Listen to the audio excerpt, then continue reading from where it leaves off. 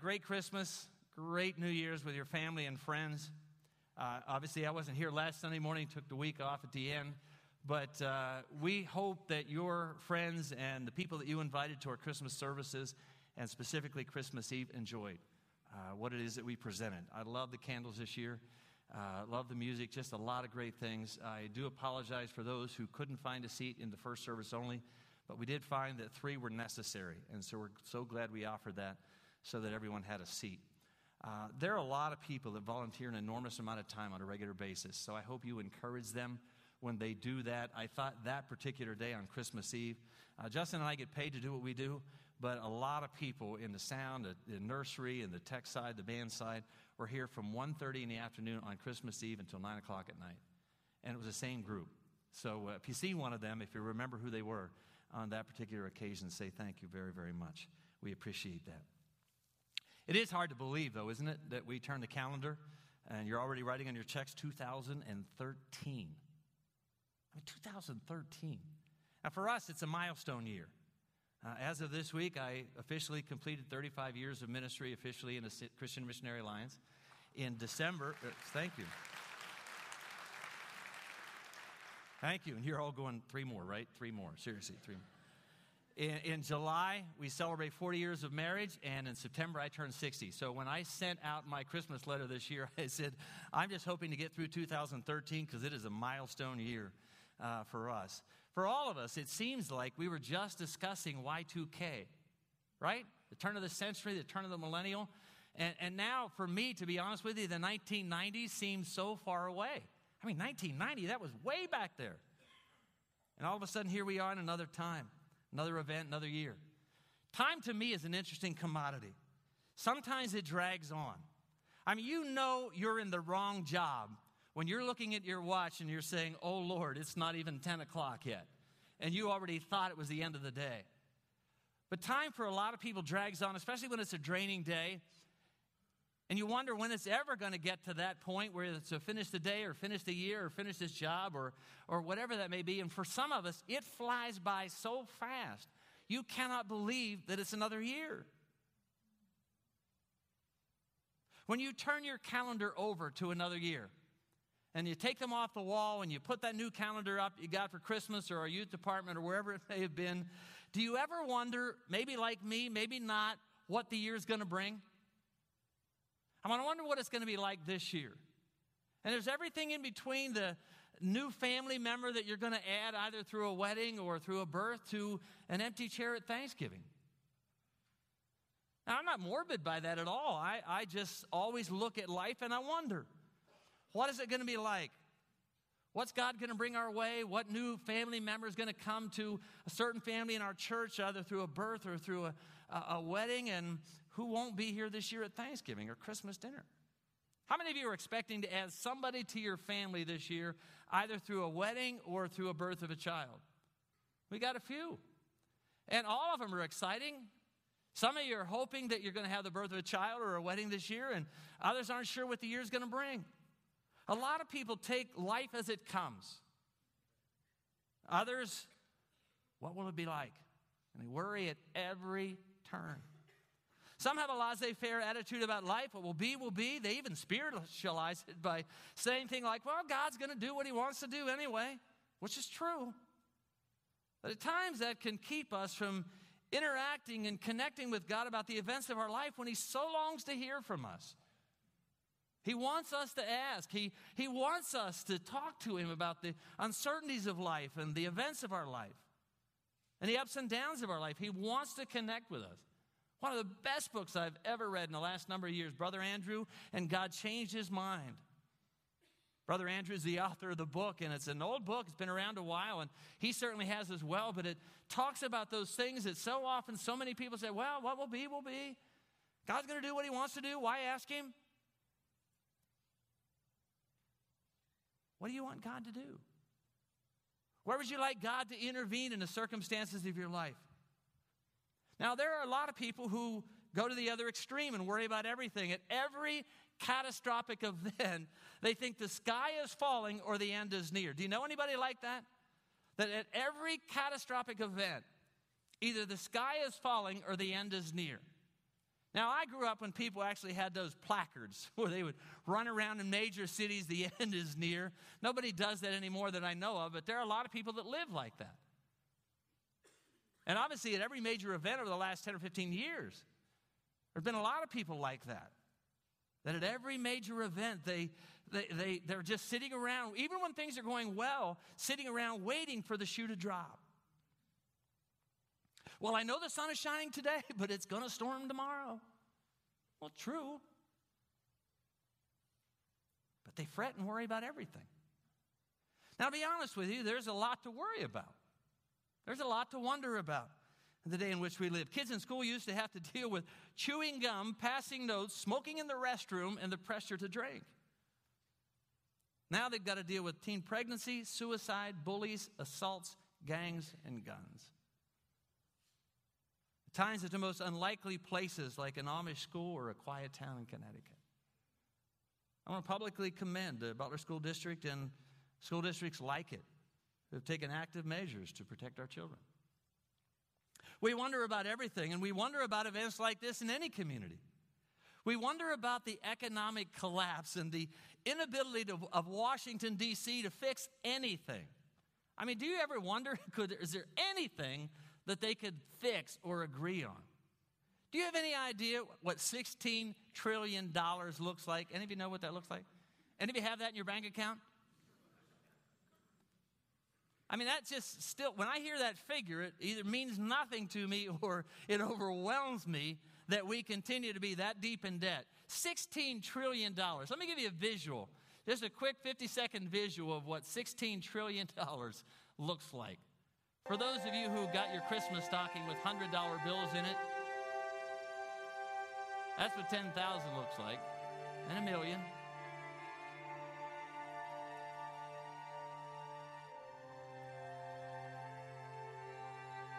That's 1 trillion.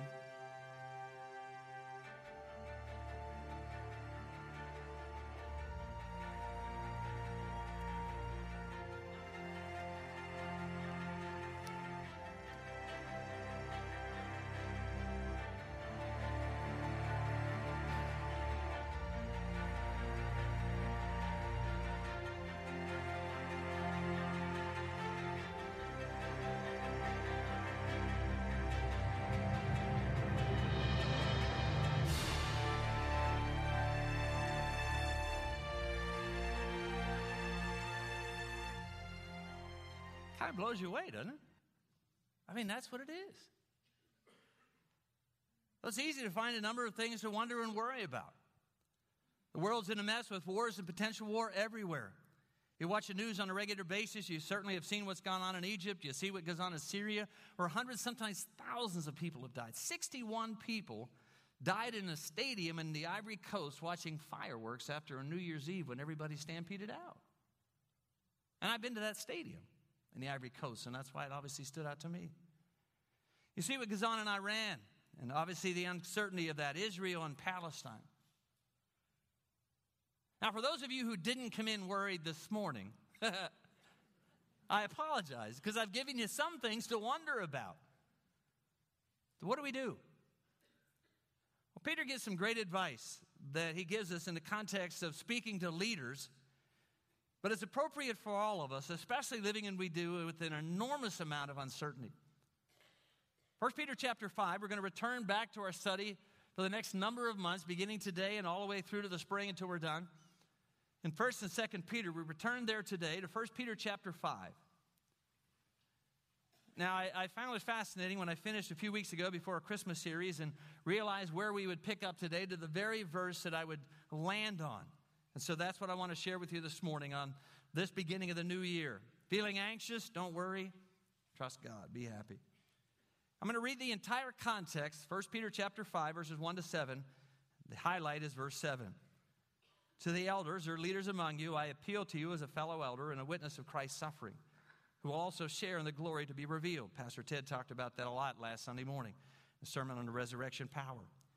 The shepherds of God's flock that is under your care, watch over them, not because you have to, but because you're willing to, as God wants you to be. Not pursuing dishonest gain, but eager to serve.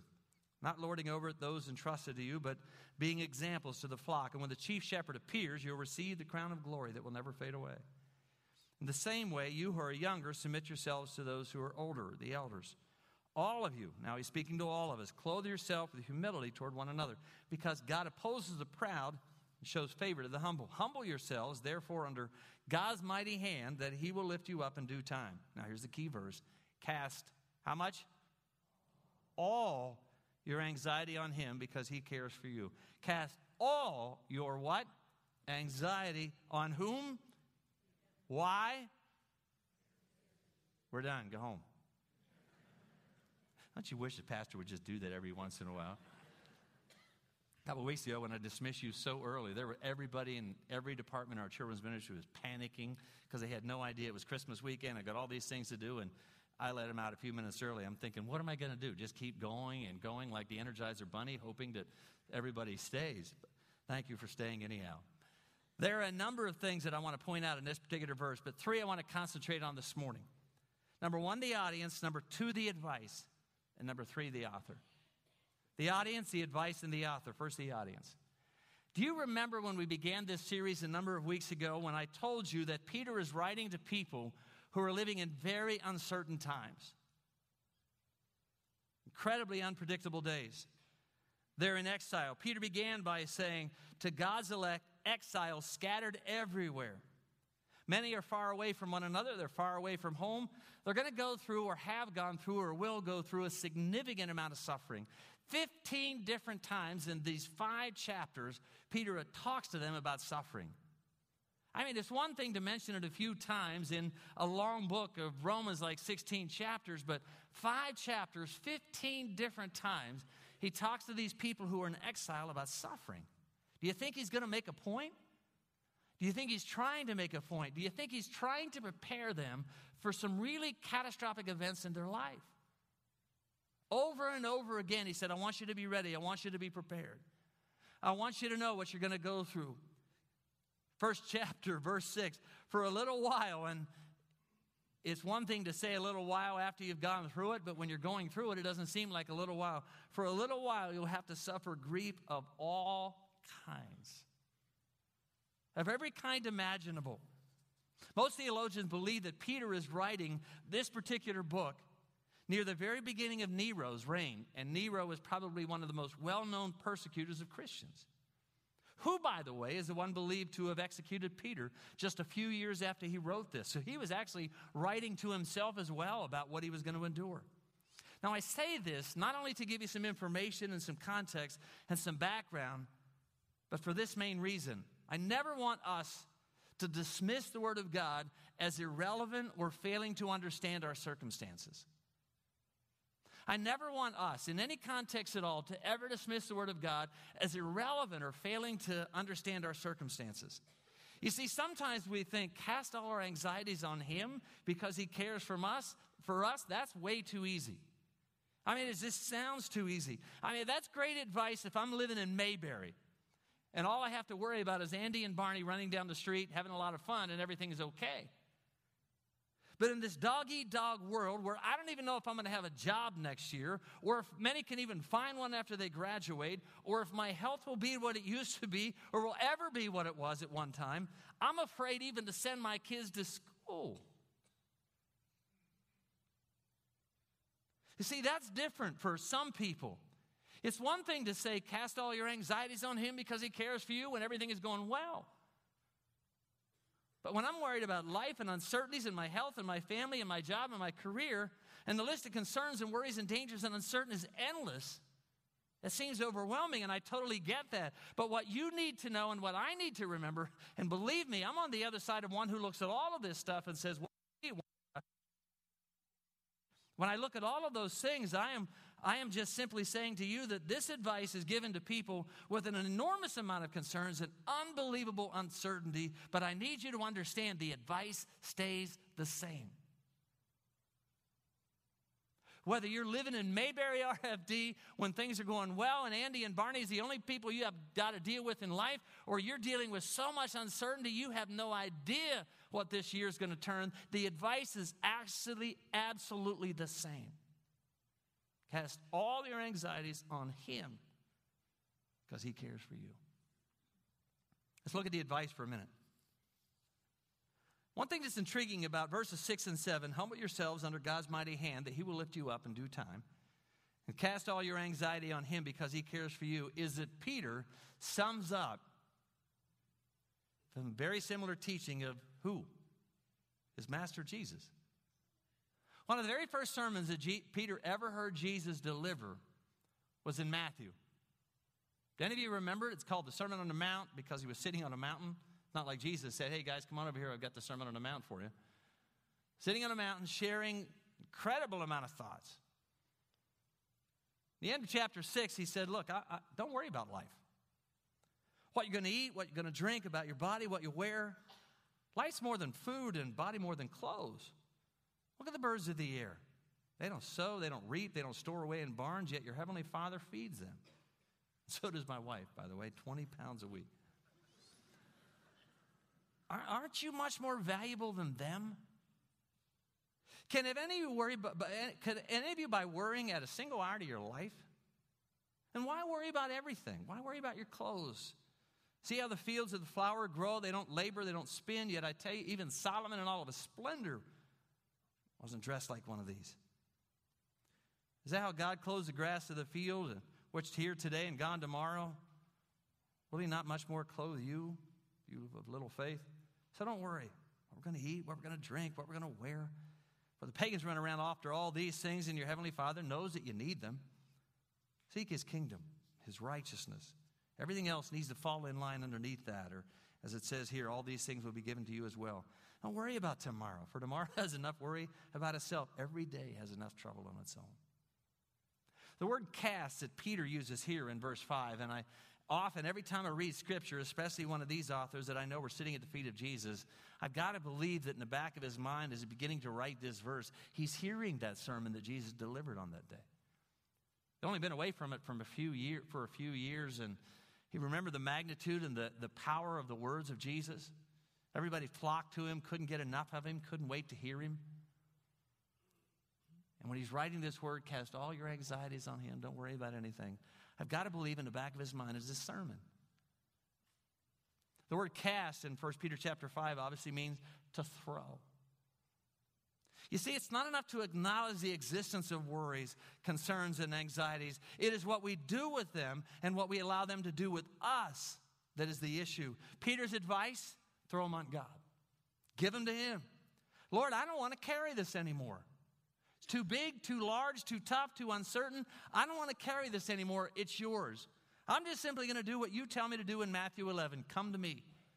All you who are weary and heavy burdened, and I'll give you rest. So come.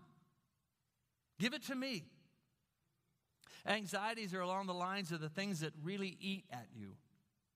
Not just the normal everyday issues of life, but the things that eat at you, things that cause your stomach to turn. Again, God's advice, bring it to me. 2 reasons. Verse 6, his hand is mighty. Verse 7, he cares for us. He really does. But your ability and my ability to cast all my burdens on him is totally dependent upon my belief in those concepts. That he really is able to get me through it, that he is absolutely powerful about everything, and he really honestly does care about me. You see, it's not only enough to know that God loves the world. It's not just enough to know that God cares about the world. I need to be reminded every once in a while that God cares about me. My issues, my concerns, my health, my job, my future, my family, my kids.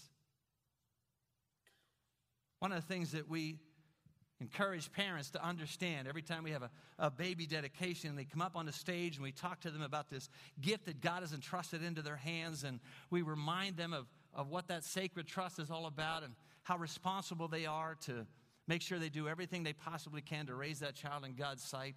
There's another aspect of that baby dedication that sometimes we need to call a parental dedication.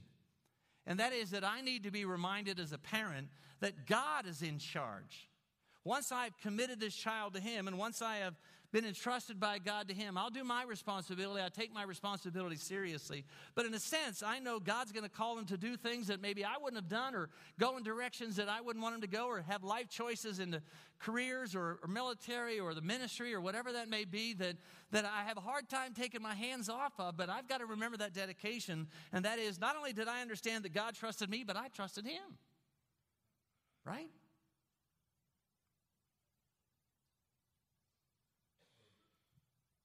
The only way you and I can honestly do the first half of verse 7, put all our cares on him, is our absolute confidence in the second half, that he cares for us.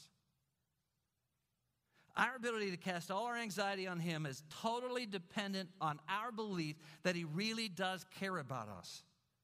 Believing that he really cares for me is much easier to humble myself under God's mighty hand, and much easier to live out verse 7, cast all my anxiety on him because he cares for me.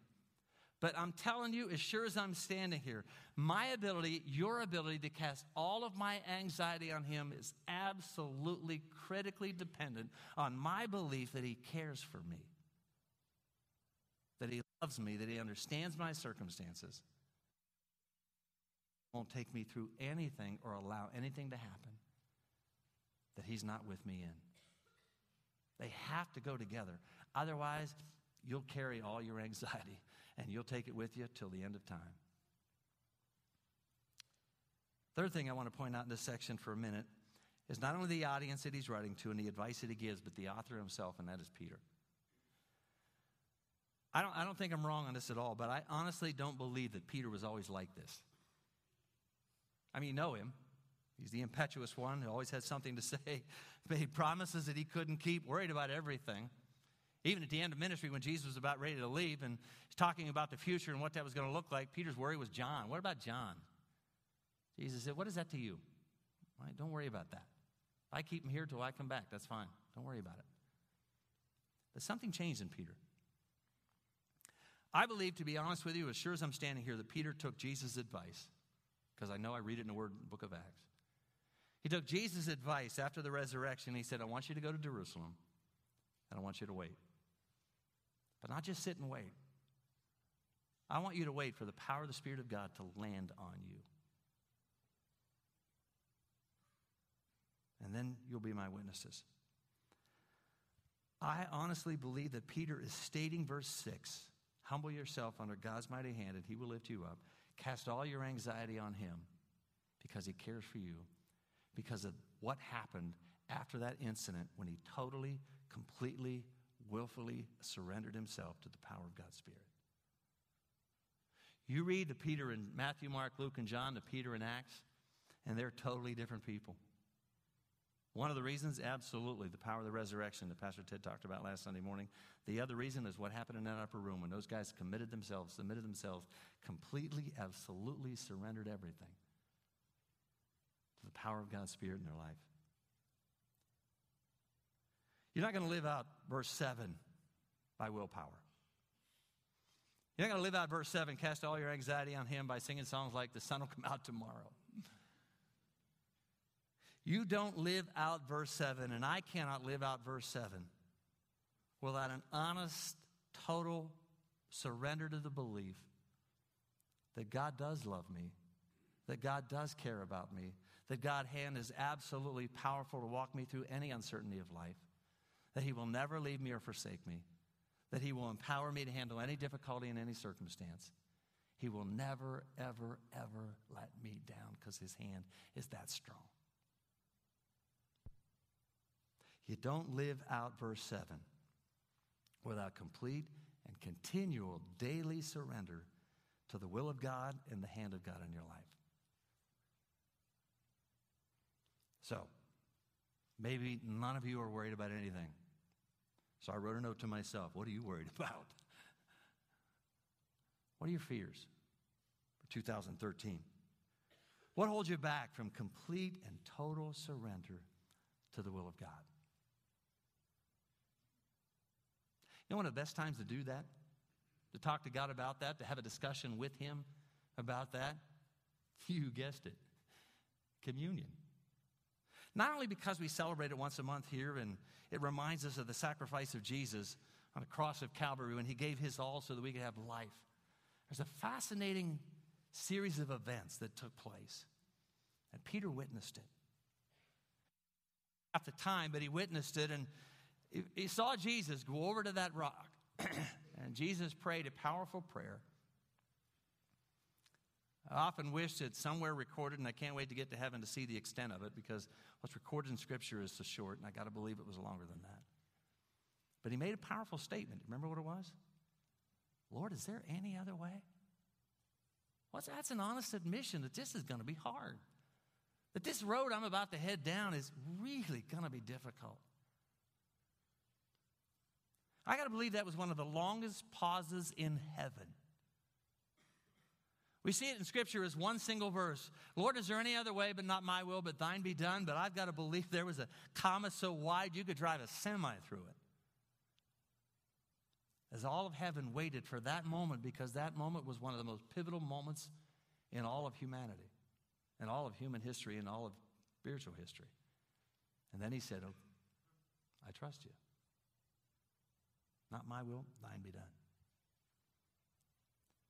One of the greatest times to talk to God about the concerns of life and the issues of life and the worries of life and the wonderings of life. And whether or not I really do trust him, and whether or not I really do believe that he'll get me through everything and anything. And whether or not I honestly have surrendered everything to him. Is holding these elements in our hands that remind us of his surrender to the will of God and his gift to us of life everlasting and a promise that I will absolutely never leave you or forsake you. So this morning, the gentlemen are going to come. Justin, maybe a team's going to play quietly behind us. They're going to serve you. We're going to ask you to wait till everyone is served so that we can share it together. It's only going to take a couple of minutes. There's somebody beside you. There's a lot of gaps here. I get that this morning, so try to help those with you. Everything's in one tray. If you've never been with us before, we're honored to have you this morning. And as they pass it out, you help the person next to you and wait till we're all done, and then we'll share it together. And then I'm going to talk to you about one more thing. Kind of cool to be at church long enough where you see a father and then his son now serve communion with him as you've seen him grow up. So what are you worried about? Maybe nothing. And that's okay. It's great. But I hope during those moments together with God, you've shared with him, talked to him about full surrender, complete trust, absolute confidence in his ability to walk you through every circumstance in life. We all have them. I know I do. But lay them at his feet. His body was shed, was broken so that you and I could have life. His blood was shed so that we could have forgiveness. Combination of the two are unbelievable gift that God has given to all of us. Let's share them together.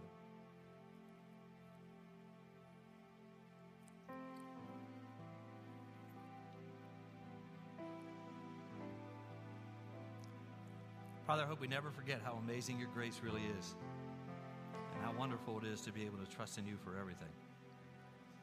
I thank you for life, for the lessons that we learn along the way, for the things you teach us, for the journey that you have us on. I trust that as each year rolls by that we become more and more in tune with your voice, understand more of what you're teaching us, deepen our walk with you. The joy of our journey becomes more real and lasting and enthusiastic. Incredible. And so we give you this year of 2013 with all of its uncertainties. And we trust that it's a year where we really do deepen our walk with you. We grow in wisdom. We are intentional in relationships, serving you in a variety of ways. We are seeing ourselves changing, growing more and more like Christ day after day because of our confidence in you and our trust in you. Thank you so much for loving us, for giving your life so that we can have life, have it forever, and have it now, and enjoy our time with you as we learn and grow. In Jesus' precious, powerful name we pray. Amen. A few weeks ago, after the massacre in Connecticut, the governor of Connecticut came that day and he said, "Evil has entered our community today." He was absolutely right about evil.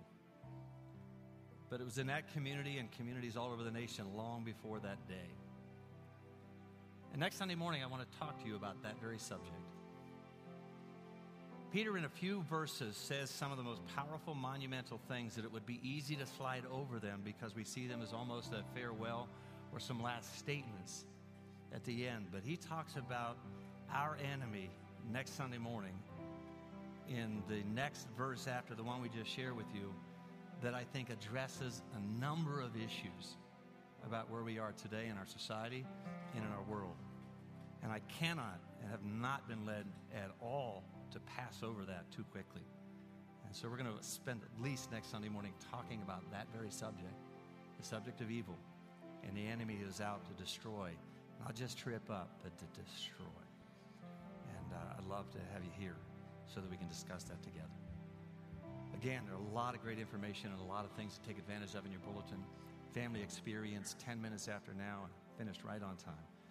For those of you who have known Brad Opus as he's grown up, tonight he leaves for a Special Forces training. And family's asked to pray over him, so if you know Brad and would like to join us, that'd be great as we come up here in just a moment and pray for him. If you need other prayer this morning, please come and seek someone out. Jimmy will be here for a while. A couple of our elders can do that with you as I pray with Brad and his family. But God bless you. Have a great, great day. And I look forward to seeing you next Sunday morning as we celebrate together.